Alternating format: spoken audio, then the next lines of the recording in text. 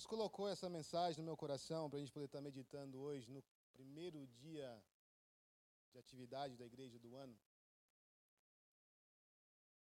intitulada assim: Não esqueça quem você é. Identidade é algo que é crucial para você poder viver tudo aquilo que Deus tem para você em 2023. Se nós esquecermos quem nós somos, se em algum momento a gente sofrer algo, nós passarmos por algo, nós fizermos algo que nos faz esquecer de quem nós somos de fato, você vai se privar de viver tudo aquilo que Deus tem para você em 2023. E é por isso que a gente escolheu meditar sobre isso. Eu queria orar com vocês antes de a gente poder começar a nossa meditação. Vamos lá? Senhor, muito obrigado pelo privilégio que nós temos de poder estar meditando na sua palavra. Deus, eu te peço a sua ajuda agora, Deus, para que o Senhor possa manter, Deus, os corações aqui, Deus, atentos à sua voz. Deus, eu oro que o Senhor possa vir, Deus, quebrar todo o coração de pedra, Deus, quebrar todo falso ensino e fazer, Deus, raiar a luz do seu evangelho sobre cada coração aqui, Deus, essa noite, no nome de Jesus. Deus, eu oro, portanto, que hoje possa ser uma manifestação do seu poder, o seu poder de cura, o seu poder de libertação, o seu poder de dar ânimo, o seu poder de salvação, o teu poder de resgatar do desânimo, Senhor. Que o Senhor possa manifestar o seu poder no nosso meio hoje. Me ajuda a comunicar a sua palavra como ela é, Senhor, poderosa, Deus, verdadeira, no nome de Jesus. Deus, guarda nossa mente agora, guarda o nosso coração, nos dê poder para colocar em prática tudo que nós aprendemos do Senhor hoje. Para a sua glória nós oramos e para a nossa edificação, no nome de Jesus. Amém e amém. De uma coisa, pessoal, eu estou bem certo, e ainda mais nesses anos que estão se aproximando agora. Na verdade, não faltam mais nenhum ano, faltam alguns meses para poder entrar numa classe seleta de idade, dos quarentão. E ao pensar, e quando você chega nessa faixa etária aí, pessoal, você que é mais novo, você fica com vontade de comprar uma moto, fica com vontade de fazer umas coisas diferentes que você nunca fez, é o midlife crisis, né? Mas é um tempo também que te dá uma oportunidade de você poder meditar sobre as coisas e pensar sobre as coisas com uma experiência que você não tinha até então. E eu tenho pensado sobre a vida, eu tenho pensado sobre as coisas, e uma coisa que eu estou certo agora que eu estou chegando nesses quarentão aí, é que nós somos, existe uma metáfora, para falar a verdade, que ilustra bem o que nós somos nessa realidade que nós vivemos. Nós somos como um barquinho no meio do oceano, onde ondas, onde as correntes, onde o vento assopra, e eles parecem ter uma mente própria, onde que o vento parece que combina com as ondas, onde que as ondas parece que combinam com as correntes, para poder nos levar para longe do lugar que nós devemos estar. Eu tenho descoberto isso ao longo da minha caminhada e ainda mais fica cada vez mais claro à medida que você vai vivendo, vai compartilhando experiências, vai conversando com pessoas. Parece que de fato nós somos um barquinho nesse mar bravo, que é essa experiência que nós temos de vida, essa realidade onde nós vivemos, onde parece que tudo conspira mesmo, tudo trabalha em conjunto para poder te tirar do alvo e nos fazer esquecer quem de fato Deus nos fez ser. E isso é um perigo. Isso é algo que priva a gente de poder viver o potencial que Deus tem para a gente como servos dele. Então hoje, no primeiro sermão do ano, eu achei por bem a gente poder meditar sobre a importância, de fato, a gente poder saber quem Deus fez a gente ser em Cristo Jesus. Quem que nós somos agora em Cristo Jesus, uma vez que nós nos arrependemos dos nossos pecados, uma vez que nós depositamos a nossa fé, a nossa confiança em Jesus Cristo. Quem que nós somos, quando a Bíblia fala que a partir de agora tudo se fez novo, nós somos uma nova criatura. Quem de fato nós fomos feitos para ser em Cristo Jesus? Quem de fato você é? Por que isso? para que nós possamos estar ancorados mesmo, seguros mesmo, e não à deriva nesse mar da vida, nessa existência que a gente vive. Não sei você, mas 2022, desde a pandemia, para falar a verdade, desde 2019, parece que deram uma agitada no mar. Não foi verdade, não é? Parece assim, é uma notícia atrás da outra. Parece que as coisas estão assim, cada vez mais acontecendo mais rápido, como se fosse, de fato, como se fosse dor no parto, contrações no parto, onde estão cada vez mais próximas mesmo essas dores do parto. E essa realidade que nós estamos vivendo, nesse mundo, nesse mar louco, nós precisamos de estar ancorado a alguma coisa, senão nós vamos ser levados.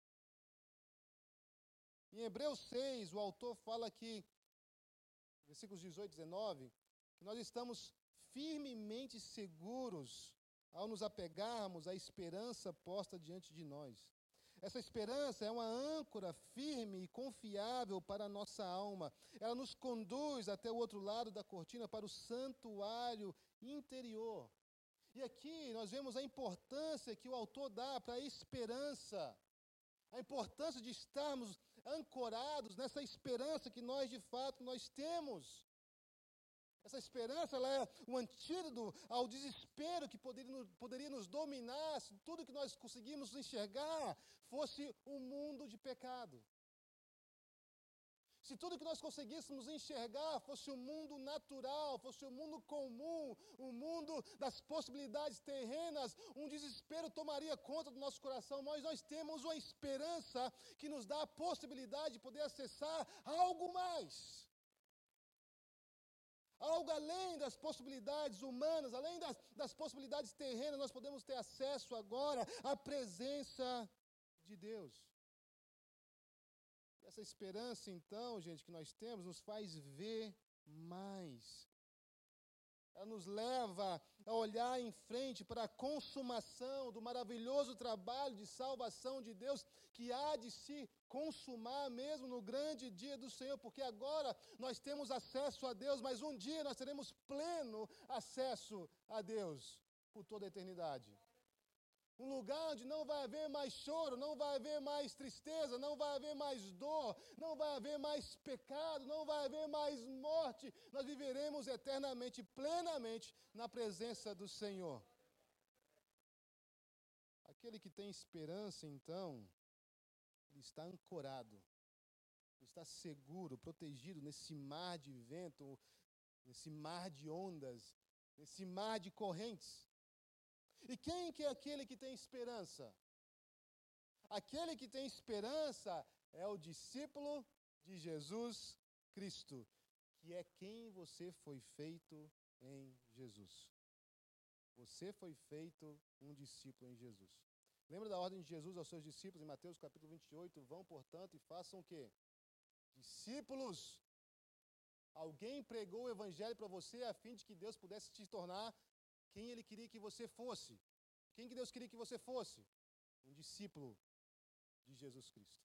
Mediante a fé em Jesus, mediante o arrependimento dos seus pecados. Então, em 2023, a primeira coisa que tem que estar claro na sua mente, no seu coração, eu sou um discípulo de Cristo. Eu sou um discípulo de Jesus. Você que recebeu, então, a Cristo como seu Salvador, tendo arrependido e crido, você foi feito um discípulo. Em outras palavras, você foi inaugurado em um caminho. Você foi inaugurado no novo caminho. Eu falei um caminho, mas eu errei. É o caminho novo. Você foi inaugurado no caminho novo. Jesus disse o quê? Eu sou o caminho, a verdade e a vida. Ninguém pode vir ao Pai senão por mim. Você foi inaugurado em Jesus Cristo. Esse caminho que te dá uma nova direção, que te dá um novo rumo, ele te coloca numa nova estrada, também te leva a um destino diferente do que você tinha.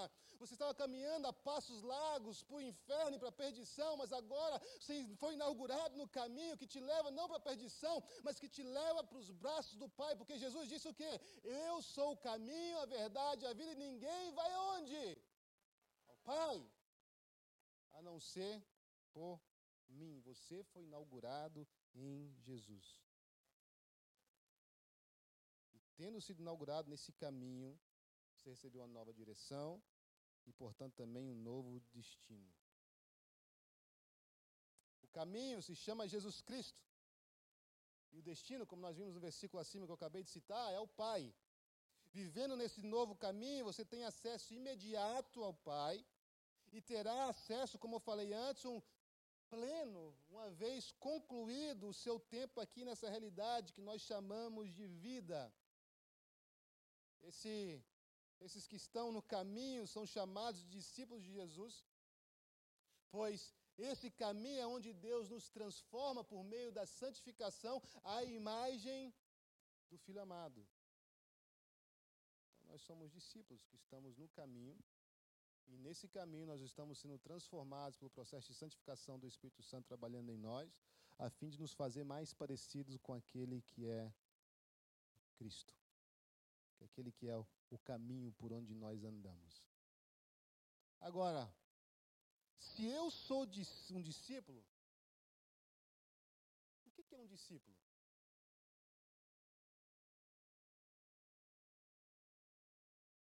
Se nós somos de fato, nós somos feitos discípulos do Senhor, isso é quem nós somos, isso aqui é crucial para a gente poder viver tudo aquilo que Deus tem para a gente, como indivíduos, como família, como igreja. Se de fato nós somos um discípulo, o que é um discípulo? Você tem que ter isso claro na sua mente. Isso tem que ser bem definido, tem que ser facilmente articulado na sua mente, no seu coração. O que é que Deus fez você ser ao te tornar um discípulo de Cristo? E aqui eu quero dar uma definição para discípulo. Discípulo é alguém que aceita ou que se une ao ensinamento de outro. É alguém que segue, ou então é um aluno, alguém que aprende. Refere-se a alguém que assume para si mesmo os caminhos de outra pessoa. E aqui, eu quero que você já comece a pensar e ser examinado pela verdade do Espírito Santo, se de fato você é um discípulo.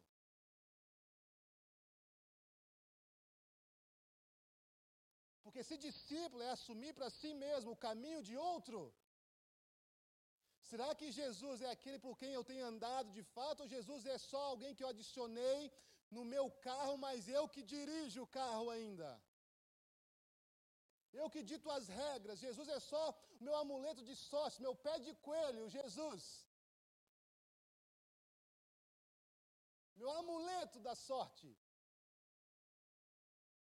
Ou será que de fato você tem vivido os caminhos de uma outra pessoa a saber de Cristo?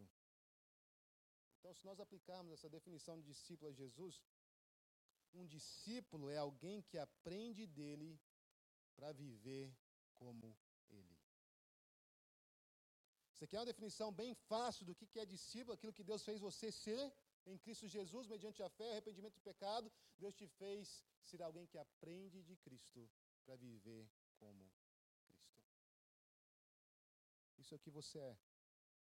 Alguém que, devido à graça salvadora de Deus, conforme as suas palavras e as suas ações, as palavras e ações de Cristo. Ele age, ele aprende de Cristo, ele vê em Cristo e ele imita. Nós somos imitadores de Jesus. Portanto, nós podemos dizer que um discípulo de Cristo é um adorador, é um servo e uma testemunha. E isso faz dele um pequeno Cristo. O que é isso, pequeno Cristo, pastor? É um cara que serve como um sinal que aponta para a realidade do Cristo. É uma placa que fala, não, existe alguém maravilhoso. E eu posso ver alguns aspectos dele em você. Você aponta para aquele que é. Isso é ser discípulo de Jesus. Então, ser discípulo, gente, é ser um adorador, um servo e uma testemunha. Então, como discípulo, você é um adorador. Então, seguir a Jesus significa adorar a Ele exclusivamente. Então, Ele é aquele que é quem nós cultuamos, Ele é aquele que é o excelso valor, Ele é aquele de quem nós nos sujeitamos, Ele é aquele debaixo da presença do qual nós nos alegramos, Ele é a nossa segurança, Ele é a nossa paz, Ele é o nosso tudo. Nós adoramos exclusivamente a Ele, porque nós somos feitos discípulos de Cristo seguem a Jesus, e Jesus, a comida dele era fazer a vontade do Pai. Viver para a adoração desse Deus. Significa seguir a Jesus, significa adorar exclusivamente Ele. Logo, se nós seguimos a Jesus, nós devemos adorar a Deus por meio de Jesus, porque Ele é o nosso mediador, como nós falamos. Ninguém vai ao Pai a não ser por mim. João 10, versículo 30, diz que nós devemos também adorar a Jesus, porque Ele é Deus. Olha o que Jesus Cristo fala, eu e o Pai, nós somos um. E depois em João capítulo 20, versículo 28 e 29, disse-lhe Tomé, Senhor meu e Deus meu. E Jesus não repreendeu ele, Jesus aceitou a confissão dele. Deus meu, Senhor meu. Então Jesus lhe disse, porque me viu, você creu? Felizes são os que não viram e creram. Nós somos felizes, pessoal. Nós não vimos, mas nós cremos. Essa é a palavra de Jesus. Essa adoração exclusiva a Cristo, gente, causa problemas. Essa adoração exclusiva a Cristo irrita o nosso mundo pluralista. Por quê? Porque eles enxergam em Jesus apenas mais um caminho. Porque, afinal de contas, todos os caminhos levam aonde? A Roma. Não importa a sua fé, o importante é você ser fiel à sua fé. A Bíblia diz o contrário, importa muito, porque Deus só abriu uma porta de salvação ao homem e Jesus é a porta. E quando a gente fala isso, causa problemas. Causa o quê? Resistência. Você pode falar que você ama Deus, mas quando você começa a falar sobre Jesus, começa a ter problema. Porque as pessoas aceitam a Deus, mas Jesus tem um problema com ele. Porque essa questão de exclusividade no mundo pluralista gera problemas demais. Eles conseguem enxergar Jesus, aceitar Jesus como um caminho, mas não como o caminho. E ser discípulo de Cristo significa adorar exclusivamente a Ele com alegria no coração. Ser discípulo, então, é o quê? É ser adorador. Nós aprendemos dele para viver como ele. Então, em 2023, lembre quem você é. Você é um adorador. Isso é quem você é. Não precisa de colocar uma capa de outra coisa. Não precisa de buscar a aceitação das pessoas mais do que a aceitação de Deus. É claro que você tem que ser alguém agradável, pelo amor de Deus. Não seja aquele crente que ninguém tolera. Fala assim, Senhor, leva ele para a glória logo, no nome de Jesus. Não estou aguentando. Quem conhece irmãos assim? Não cutuca quem está do seu lado, pessoal, pelo amor de Deus. Sério. Mas nós devemos ser discípulos, é ser adorador. Nós aprendemos dele para viver como ele. Em 2023, lembra quem você é um adorador. Deus te fez ser isso. Segundo ponto que nós falamos, que ser discípulo, como discípulo você também é um servo. Não só adorador, mas um servo. No Evangelho de João, nós vemos outro aspecto desse Jesus que nós devemos exclusivamente adorar. Nós vemos o aspecto de quê? De servo dele. O que ele fez? Ele lavou os pés dos seus discípulos, demonstrando o que ele diz. Ele colocou em prática o seu ensinamento sobre servir um ao outro, como ilustrando aquilo, lavando os pés dos seus discípulos. Lá em Marcos capítulo 10, versículo 45, nós lemos, pois nem mesmo o Filho do Homem veio para ser servido, mas para servir e dar sua vida em resgate por muitos. O que Jesus Cristo faz depois? Ele ilustra isso para a gente, lavando os pés dos seus discípulos. Como servo, Jesus diz aos seus discípulos, pois bem, se eu, sendo Senhor e Mestre de vocês, lavei-lhes os pés, vocês também devem lavar os pés uns dos outros. Eu lhes dei o exemplo, aprendem de Jesus. O discípulo aprende para viver como Jesus, para que vocês façam como lhes fiz. No sentido, gente, ser servo deve caracterizar mesmo a postura do discípulo de Cristo diante de todos os homens. Nós somos chamados, sim, para poder servir a todos, servir todo mundo. Mas, num outro sentido, ser um servo de Jesus, ser um servo como Jesus Cristo foi, tem um foco especial em discípulos servindo discípulos. É algo em família, e entre família. O próprio apóstolo Paulo vai falar sobre isso aos Gálatas, no capítulo 6, versículo 10 da sua carta, dizendo: portanto, enquanto nós temos oportunidade, façamos o bem a todos, especialmente aos da família da fé. Ser um discípulo de Cristo significa servir como ele serviu. Primeiramente olhando para os seus irmãos e irmãs e se humilhando em atos de amor sacrificial. Já pensou se nós fôssemos uma igreja assim, de fato? Já pensou se nós fôssemos pessoas que sabem quem Deus fez elas serem em Cristo Jesus, adoradores do Pai, mas não só adoradores, mas servos uns dos outros também? O mundo ia olhar para a gente e dizer, sabe o quê? Verdadeiramente aqueles são discípulos de Jesus. Por quê? Porque eles amam uns aos outros. Já pensou a revolução que ia causar? Se nós de fato vivemos como nós somos, que nós vivemos de acordo com aquilo que Deus fez a gente ser. Pessoas que adoram a Ele e pessoas que servem uns aos outros em amor sacrificial. Cara, que revolução que isso ia causar na nossa cidade, na nossa família, no nosso trabalho.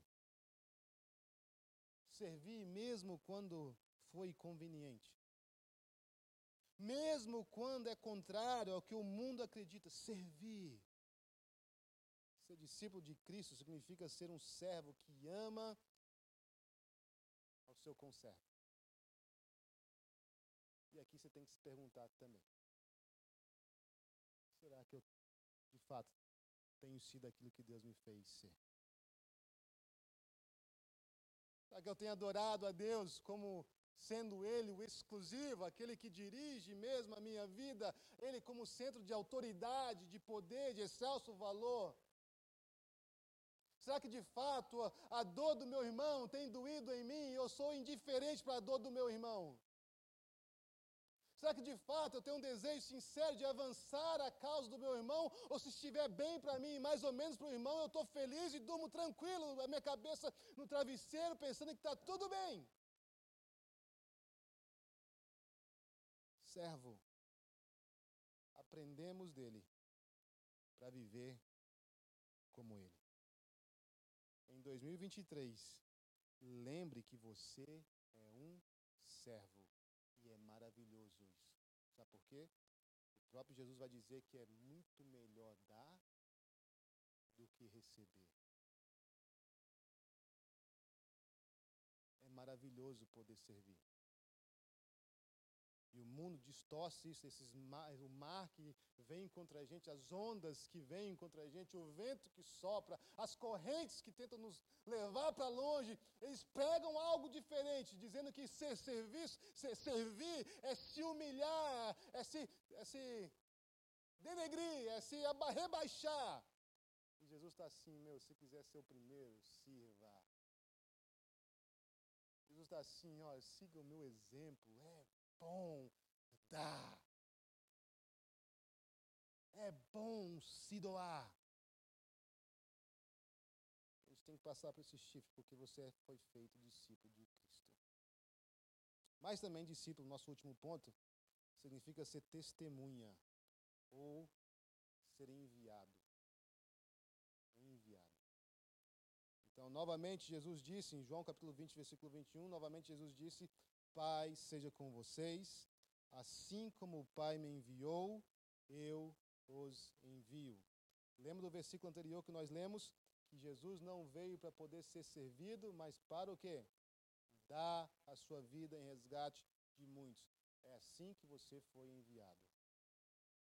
Quando Deus te fez ser um discípulo de Jesus, É para você aprender dele e viver como ele. Como? Como sendo alguém que foi enviado não para poder ser servido, mas para se doar em favor da causa do outro.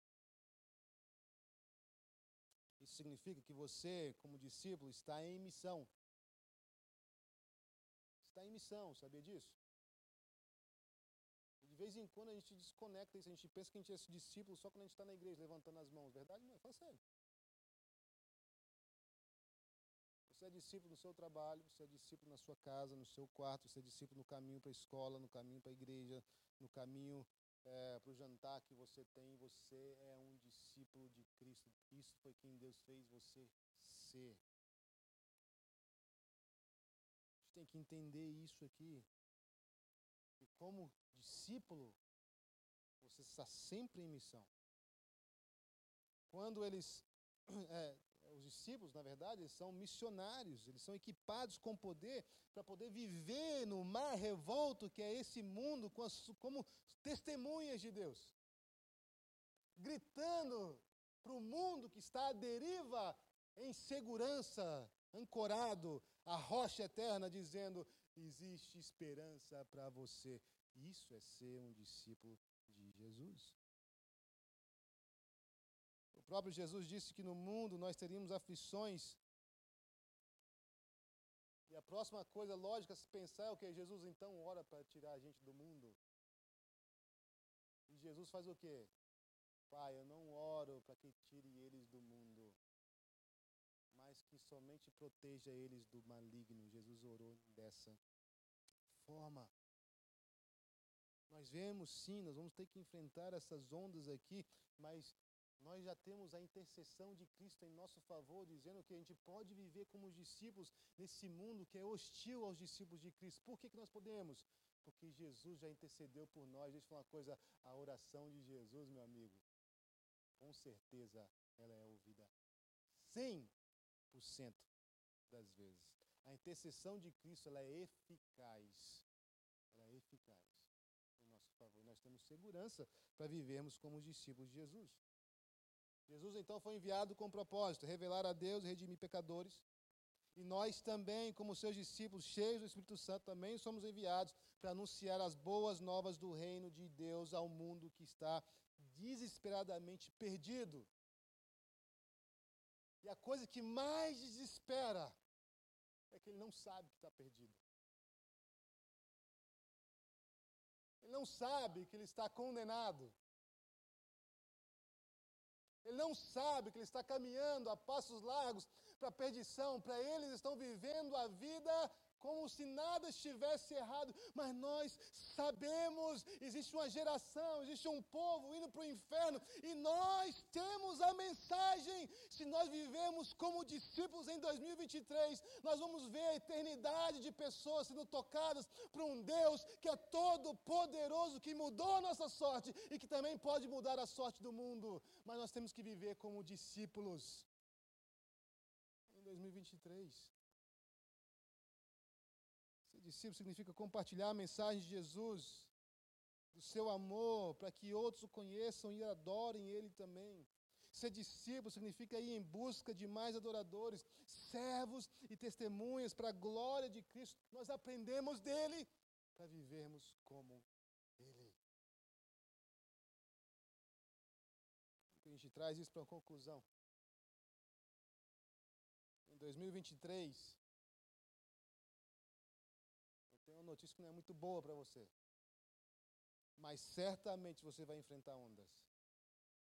E talvez a realidade dessas 2 semanas já te comunicaram isso. Talvez 2023 já começou daquele jeito para você. O fato é, se você estiver vivo, você vai sofrer as ondas. Você vai sentir o vento. Você vai ter que remar contra as correntes. Isso é verdade. O que você precisa saber é que as nossas possibilidades, sendo discípulos de Cristo, não se esgotam quando as possibilidades terrenas se esgotam. nós, como discípulos de Cristo, enxergamos mais do que esse mundo turvo, do que esse mundo perdido, do que esse mar que parece mais uma tempestade, nós temos acesso à presença de Deus. Então, se as águas do mar da vida quiserem te afogar, segura na mão de Deus e vai. Se as tristezas dessa vida quiserem te sufocar, segura na mão de Deus e vai. Segura na mão de Deus, segura na mão de Deus, pois ela te sustentará. Não temas, segue adiante, não olhe para trás, segura na mão de Deus e vai. Se a jornada é pesada, se te cansas na caminhada, segura na mão de Deus e vai, orando, jejuando, confiando e confessando, segura na mão de Deus e vai. O Espírito do Senhor sempre te revestirá, segura na mão de Deus e vai. Jesus Cristo prometeu que jamais, jamais te deixará. Segura na mão de Deus e vai. Glória a Deus. Em 2023 você vai enfrentar ondas, é verdade. Você vai enfrentar correntes, é verdade. O vento vai bater, você vai se sentir tentado a pensar como Pedro. Eu vou afundar, Senhor, mas há uma mão. Quando Pedro começou a afundar, o que Jesus Cristo fez? Vocês lembram da história? Pegou ele pela mão e de novo voltou ele para a segurança do barco. Deixa eu falar uma coisa para você. Quando cessarem as possibilidades terrenas nesse mundo, quando as ondas estiverem demais, quando o vento estiver demais em 2023, quando a luta estiver demais em 2023, olhe para os céus, estenda suas mãos e fala: Senhor, segura na minha mão, Senhor, porque eu quero continuar. Cara, Deus é maravilhoso demais. Se posicione hoje. Hoje é o dia de você se posicionar para viver esse 2023 que Deus tem entregado em suas mãos. Hoje é o dia de você tomar a decisão de poder viver sendo quem Deus fez você para você ser. Sem desculpas. Acabou o tempo de desculpa. Senhor, mas eu sou tão novo, eu quero curtir um pouquinho a vida. Senhor, mas eu quero casar primeiro. Senhor, mas agora que eu casei, eu quero curtir minha esposa. Senhor, agora eu quero ter filho. Senhor, agora eu quero um trabalho novo. Senhor, agora eu quero comprar algo novo. Senhor, mas o pecado é tão bom. Já está agendado, eu já tenho encontro marcado, Senhor. Se você não viver como você foi feito para ser, você não vai viver os sonhos e os projetos de Deus para você. Esquece.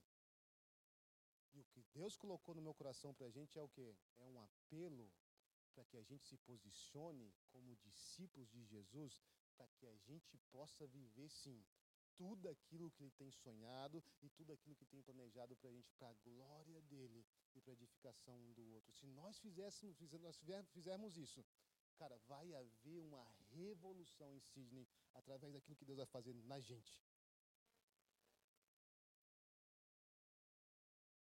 Se posicione hoje para viver um 2023 para glorificação de Deus e edificação a outros. Pastor, mas o preço é claro, cara, tem muita coisa que eu tenho que me doar. Verdade. Não é fácil ser discípulo de Jesus. Jesus andou para uns lugares muito apertados. Muito apertado. Mas a boa notícia é que ele passou. E ele chama a gente para poder passar também. E ele nos garante a vitória. Porque a Bíblia vai dizer que nós somos reputados como ovelhas para o matadouro, mas em todas as coisas nós somos mais do que vitoriosos por aquele que nos amou. Ainda mesmo Romanos 8 vai dizer que se Deus é por nós, quem será contra nós? Se posicione hoje, no nome de Jesus. Em 2023, lembre de quem você é. Lembre de quem você é. Você é alguém que aprende de Jesus para viver como Jesus. Isso é quem você é. Você viver fora disso é você ser uma cadeira querendo servir como uma outra coisa que a cadeira não foi feita para poder ser. É você viver fora do seu propósito. Em 2023, você é alguém que aprende de Jesus para viver como Jesus. Se você se agarrar a isso, você vai viver tudo que Deus tem para você. Faça então viver no caminho que você foi inaugurado, quando você aceitou a Cristo, algo inegociável. Esteja ancorado na esperança gloriosa que nós temos e tudo te irá bem. Feche seus olhos, abaixe sua cabeça. Quem você é?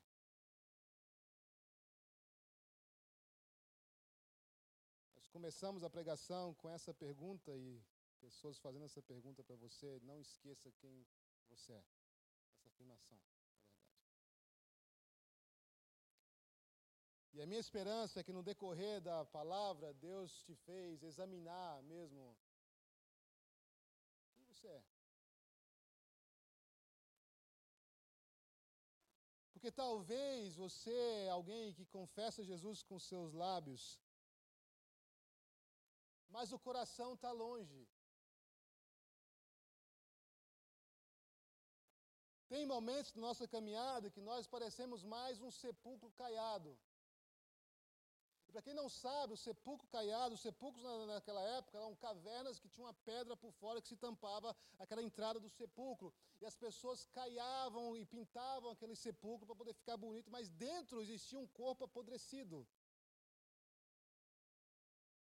E talvez há momentos, e talvez o momento é agora que você está vivendo, se for sincero, você parece mais um sepulcro caiado. Eu tenho aparência de crente, sim, eu tenho aparência de discípulo de Jesus, mas por dentro eu sei o quanto eu estou podre e eu não posso viver o meu 2023 dessa maneira sem de fato ser a pessoa pela qual Deus me fez ser um discípulo de Cristo. Talvez você está aqui no decorrer dessa pregação, algo ardeu no seu coração e que te fez entender, eu preciso ser um discípulo de Cristo.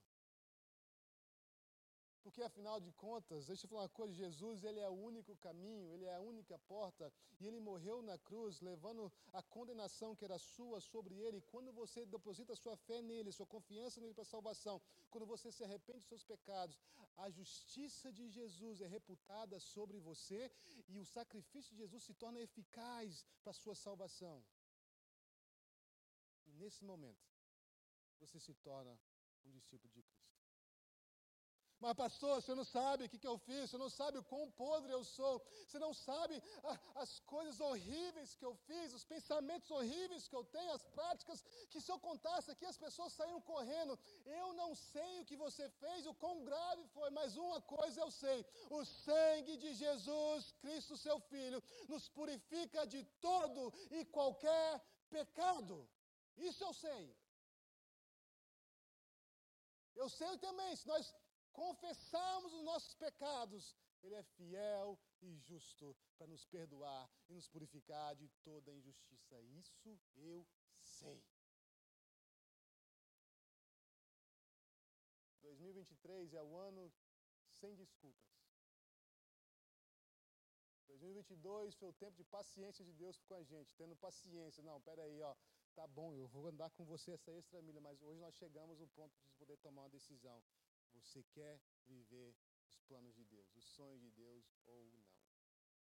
Se você quiser, viva de acordo com a nova natureza que você recebeu em Cristo Jesus. Viva como se de fato as coisas velhas se passaram e eis que tudo se fez novo. Viva para a glorificação do Deus que morreu por você numa cruz e para a edificação daqueles que estão sendo salvos com você. E você vai ver a glória de Deus sobre a sua vida. Se você, essa pessoa, quer receber alguma dessas orações que eu falei, põe a mão no seu coração que eu quero orar com você agora. Deus abençoe, no nome de Jesus, Deus abençoe, Deus abençoe, Deus abençoe, Deus abençoe. Deus abençoe, em nome de Jesus. Deus abençoe aqui na frente. Deus abençoe, no nome de Jesus. Deus abençoe lá atrás. Senhor, muito obrigado pelo poder da sua mensagem, cortando os nossos corações.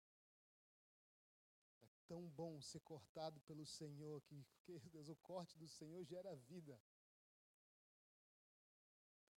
Deus, a verdade, Deus, ela nos liberta, Senhor.